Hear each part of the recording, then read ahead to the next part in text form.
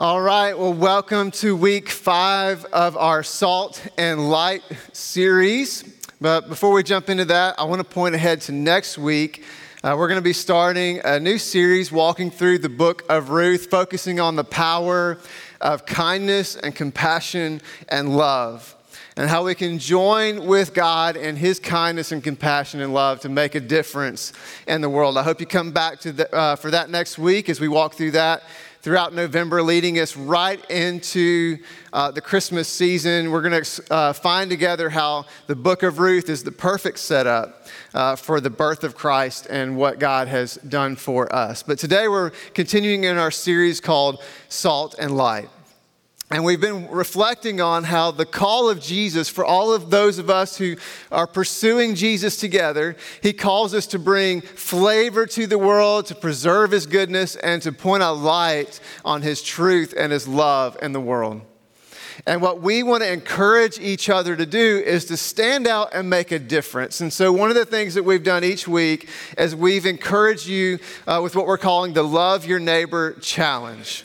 Now, if you haven't picked up one of our Love Your Neighbor t-shirts, you can still do that today. It's our last day to do that. Right out to my right, your left at the coffee area. You can get one for $5. You still can grab a yard sign because we want to encourage your neighbors to love your neighbor as well. But we also have a weekly challenge. And our weekly challenge for this week is we want you to prepare ahead of time, maybe leave the house a little bit early so that you're not in a hurry, and to give an act of kindness while you're in traffic. Now, that might be the hardest challenge of all for some of us. You know, it is time. The scripture says you perhaps are here for such a time as this. Maybe this is the time for all of those of us with that Get Well sticker on our car to finally represent. And so we're going to find ways not to cause an accident, but be kind out in traffic this week in the name of Jesus. They might not know why you did it, but you do, and God does, and He's looking down. But today we're going to talk about that call upon us to stand out and look different as followers of Jesus. Now, I think sometimes because of the fear that we face and the challenge that it might present for us to stand out in the name of Jesus, some of us kind of shy away. We're kind of like that Where's Waldo character, you know, the children's book where you try to find this Waldo guy, but he's hidden in the picture. He just kind of blends into the scenery and it's hard to find him. I wonder if some of us as followers of Jesus are kind of like Where's Waldo? And people can't find us. We just kind of blend in with the rest of the world. We kind of blend in with the rest of culture. And we're unwilling to look different and stand out in the name of Jesus.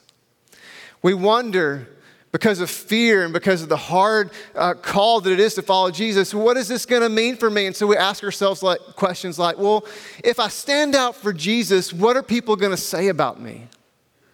What if they say nasty things? What if they spread rumors? What if they walk away from me? We ask things like, well, what if this makes things hard for me in life? I mean, what if this actually cost me something in a relationship or financially or my time or my energy? What if this cost me something to follow Jesus? Or a lot of us, maybe the question we're asking is, well, what if I mess this up? I mean, what if I try to step out there and I try to represent Jesus and I fall on my face and I mess it all up? And we kind of become victims to this fear.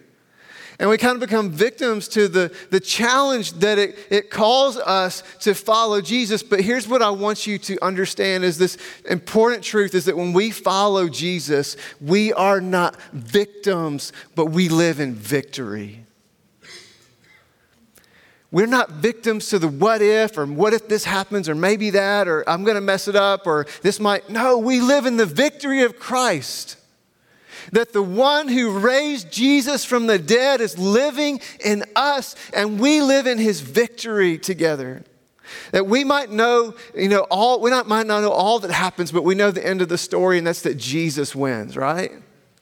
That the tomb was empty, that these 2 young ladies that got baptized here today, they did so and they said, I want to follow Jesus because I know that Jesus wins. And when I'm following Jesus, I win too. And we live in his victory. And so as followers of Jesus, we don't focus on the problems or the cost or the struggles. That we know that they're coming, but instead we focus on what we can do in the name of Jesus. That yeah, we know that problems are coming, but when the problems come, when the hardship comes, when the heartache comes, we don't give up. We don't compromise, but we keep taking steps forward, following him and what he's called us to do in love, in obedience, in faith, in worship.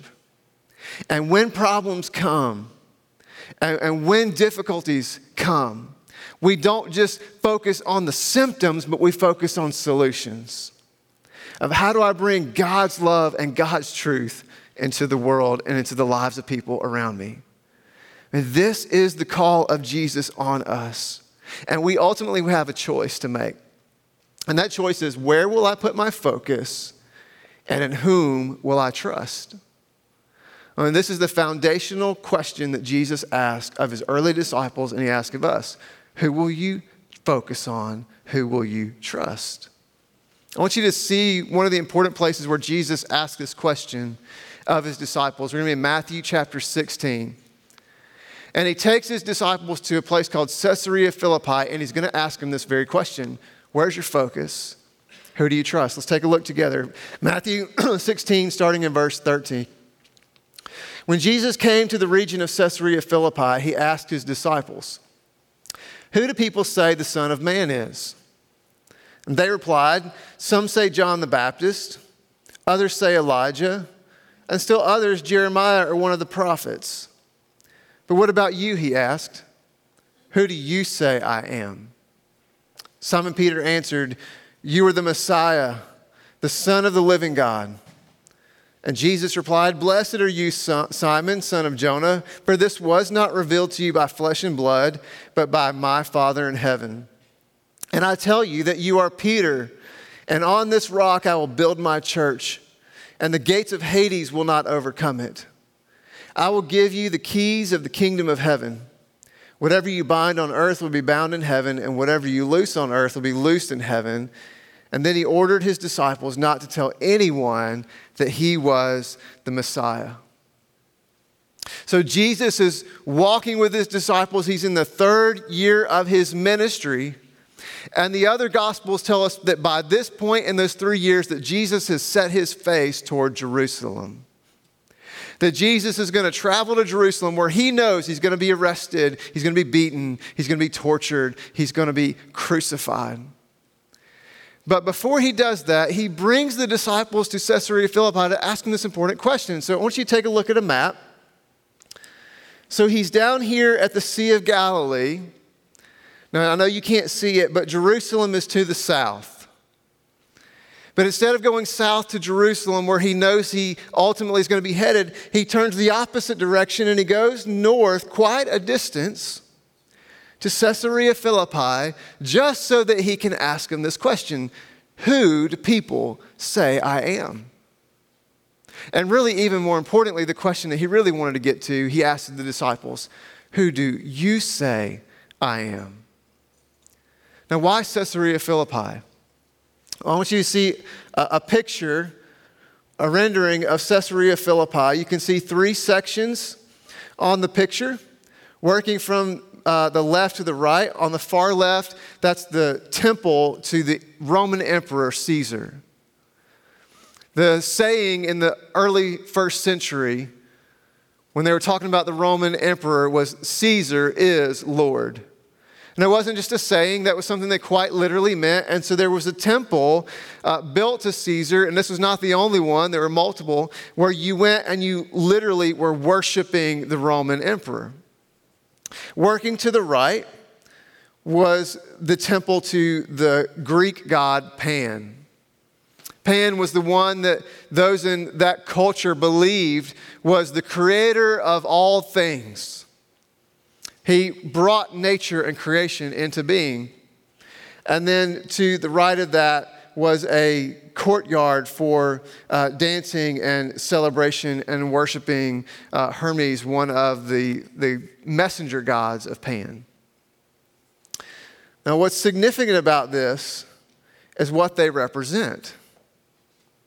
The call of the politic and the call of culture.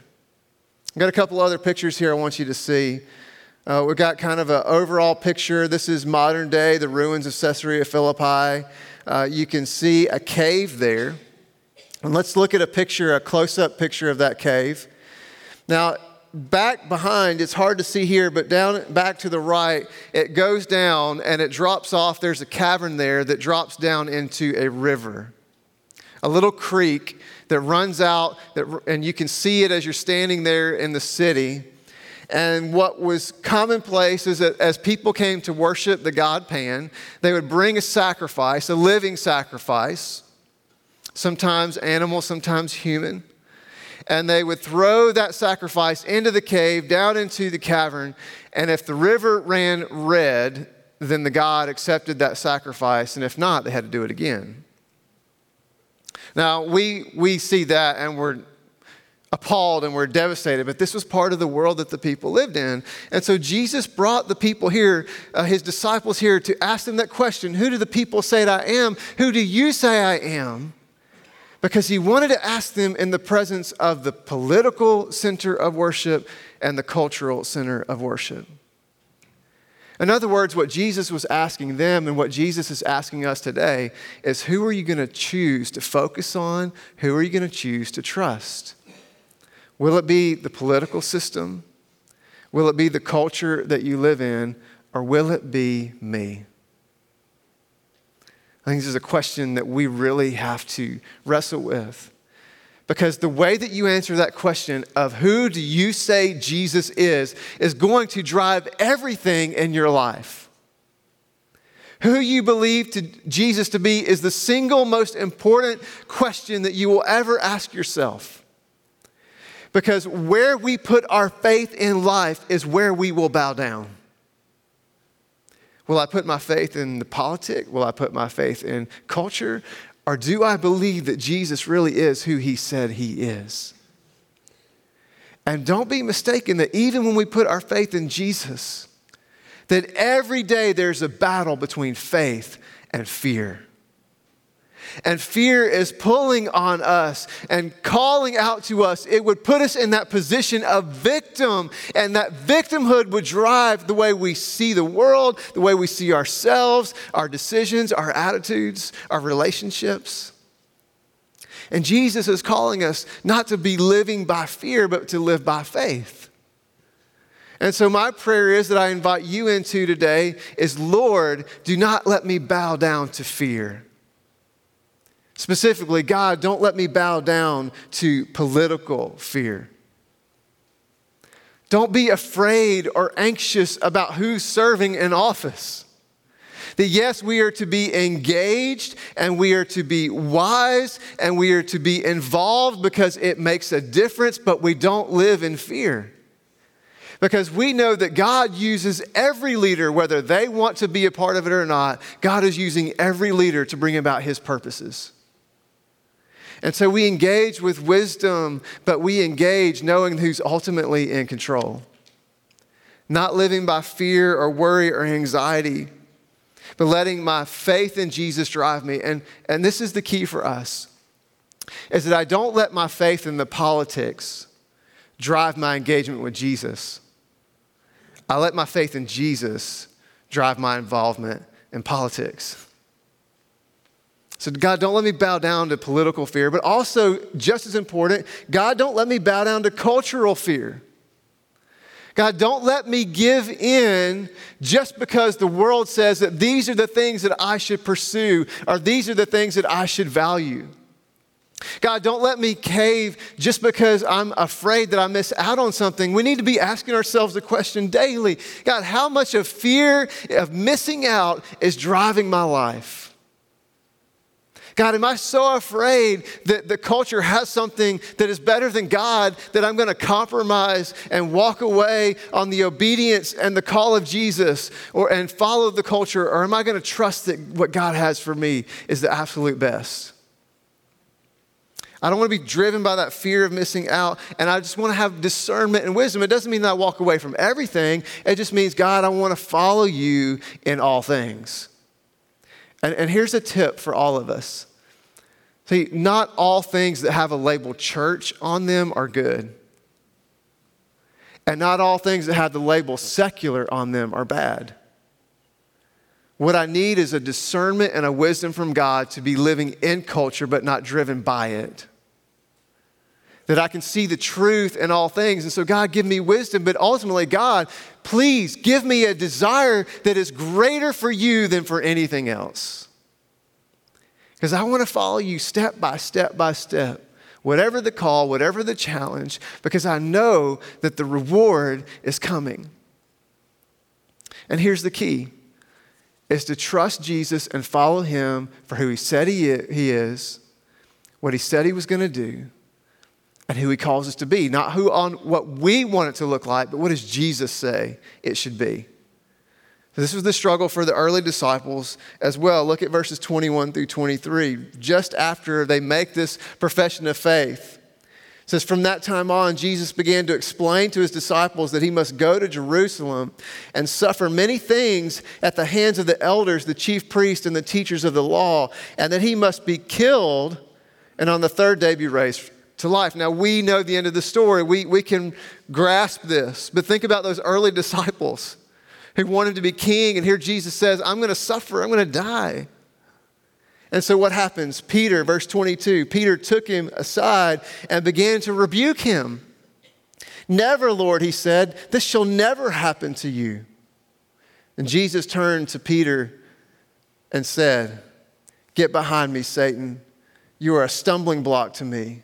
You do not have in mind the concerns of God, but merely human concerns. A lot like me and maybe a lot like you, Peter wanted to follow Jesus, but he wanted to do it with his own expectations. See, Peter didn't have a problem of faith. He trusted Jesus. He believed in him. He gave up everything to follow him. His problem was not a problem of faith. His problem was a problem of perspective. He could not see the whole of God's plan. He could not see all that Jesus was about to do. And so when his expectations were confronted by the plans of Jesus, he got upset, he got disappointed, and he pushed back on Jesus. And it's the very same thing that we do. Jesus, I want to follow you. I want you to save me. I want to get to heaven. But wait a minute, Jesus, I don't want you to do it that way. I don't want you to call me to step out and be uncomfortable. God, I don't want you to call me to have to give up something. I don't want to be challenged, Jesus. This wasn't my expectation. And it may be that we don't have a problem of faith, but we have a problem of perspective. And maybe in those times of disappointment and those times of struggle, what we really need to do is step back and say, God, am I disappointed because of my own sin in my own life? Am I disappointed because of the brokenness of the world around me? Or am I disappointed because I just don't see the whole picture of what you're doing? Because if you're anything like me, when I come to Jesus, I want to follow him, but I want him to do things the way that I want it to happen. And what do I want? Almost always, I want pleasure. I want comfort. I want to avoid discomfort. I want to avoid pain. And I want what I want immediately. But this is not the call that Jesus had on us. He didn't say, come and follow me and you'll have everything that you ever wanted and it's going to be a beautiful ride and you're going to have rainbows and unicorns and big cars and big houses and fancy cars. That's not what Jesus called us to. He said, I'm going to give my life. And all who will follow me will be willing to give up theirs as well. And so I got to ask myself this question. What is it that's shaping my life? Who is shaping who? Is God shaping me or am I trying to shape God?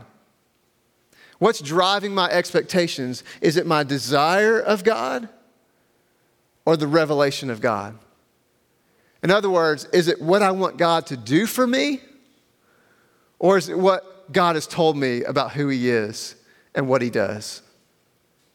We need to be having our expectations of God shaped by his own revelation of what he's told us about who he is and what he does. That we be shaped by God's word, that we be living in scripture, that we be reading it and praying over it so that it would live in us.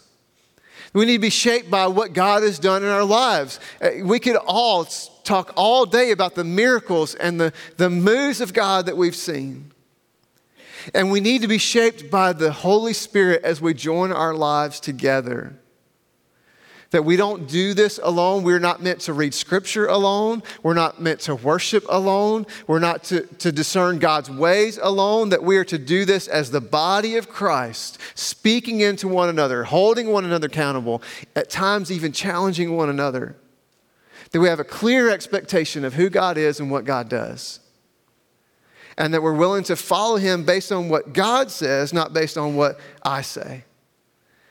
And so as a people who follow Jesus, listen, we don't let our disappointments or our struggles or the challenges or unmet expectations stop us.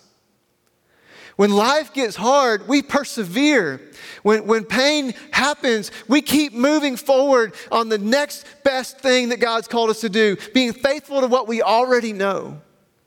And we're not surprised by difficulty and challenges and persecution that might come, but we expect it, and when it comes, we lean into Jesus. And we follow the way that He gave us, knowing that Jesus gave His life because He saw victory. He did not have His life taken from Him. He gave it freely and willingly because He saw victory coming. And we do the same thing. We follow Jesus not as victims of all the junk that could happen in this world. Life is going to be hard because we're still living in a broken world. And we hurt ourselves and we hurt other people with broken and bad decisions. And there's consequences to that. Scripture says you will reap what you sow. And there's going to be difficulty, but we persevere, we press on, we keep moving forward, we keep trusting, knowing that victory is coming. That the tomb was empty, that Jesus went to Jerusalem knowing that He would be arrested and beaten and tortured and mocked and put up on a cross to die a criminal's death. And He did it because He knew that Sunday was coming, that the tomb would be empty, that He would have resurrected life, and that He would be the first fruits of many, that you and I would be worshiping God together because of what Jesus has done. And that Jesus would receive all the glory and honor and praise. And we lean into that victory. And we're willing to be salt and light, to bring flavor and to preserve goodness and to point the light on God's truth and love, which means we can't be like that Where's Waldo? If Jesus was willing to give His life, as we follow Him, we've got to be willing to live our life for Him and look different than the world around us. I think one of things that means is that we've got to be willing to not panic when things get hard. That we are a people of hope. That is what sets us apart from the rest of the world. We always have hope. And so we don't focus on symptoms, we focus on solutions, and we point people toward the life that Jesus gives. Knowing that if it's still bad, then God's not done. Even if it happens on the other side of heaven, God is bringing victory. It may mean for us that we are willing to not compromise even when the world says things are okay. That the world would say, you can do this, you can do that, and truth is relative, you do you, right? And we're saying, no, I'm not going to compromise and participate in that and consume that, even if the world says that's okay. Even if it means I'm going to miss out. Even if it means I have to walk away from things. Even if it means that I'm going to be set apart from other people, and when other people reject me and other people say things about me, that I will lean into what Jesus says about me, that I am His son, you are His daughter, I am redeemed by the King. And one day I'm going to look at His face and He's going to say, well done, my good and faithful servant. Come in and be with me. And it might mean that we're willing to not participate in things, even when it means I will miss out. That when I believe it isn't God's best, that it isn't what God's called me to do or to be or to participate in, that I'll walk away. And I know that's hard. Perhaps the hardest thing in all of life is that missing out. And you hear everybody talking about that TV show or that event or that party or whatever it might be. And I'm willing to miss out because I want what God has for me. Scripture says that we focus our minds on what is good and right and pure and lovely and true and admirable and worthy of praise. I want to fill my heart and mind with those good things of God. It means that I will act with integrity, even if it means that it will cost me. That I may not get that raise or that promotion or be a part of that group or that team or whatever, but I'm going to live my life in step with Jesus because what he has for me is greater than whatever that temporary reward might be. I'm going to keep my eyes focused on him. And I can follow Jesus and I can walk with him and I can trust him because in him, he wins, and when I'm with him, I win. And that what Jesus has for me is guaranteed when I surrender to him, and it is always what is best. And it's eternal life coming to me. And we can follow him. And so here's my challenge for us today. A takeaway for us. If you'll stand, in just a moment, these altar areas are going to be open. You can pray in your seat. You can come and pray at one of these altar areas. You can wave one of our pastors over to pray with you if you'd like that. But here's the takeaway for us today I want you to wrestle with. Maybe you're walking through a very difficult time. Physically or emotionally or relationally or spiritually or financially. You're going through some very difficult things. Pain, heartache, and challenge. Do not give in and do not give up. What is your next right step? Based in faith that in Christ we have victory. And I don't have to be a victim to what I'm living in right now, so I will keep taking the next right step. Maybe as we reflect this morning, you realize you've been more driven by fear than faith. And you've bowed down to the political world or the cultural world because of that fear. My encouragement for you is to just give Jesus a try.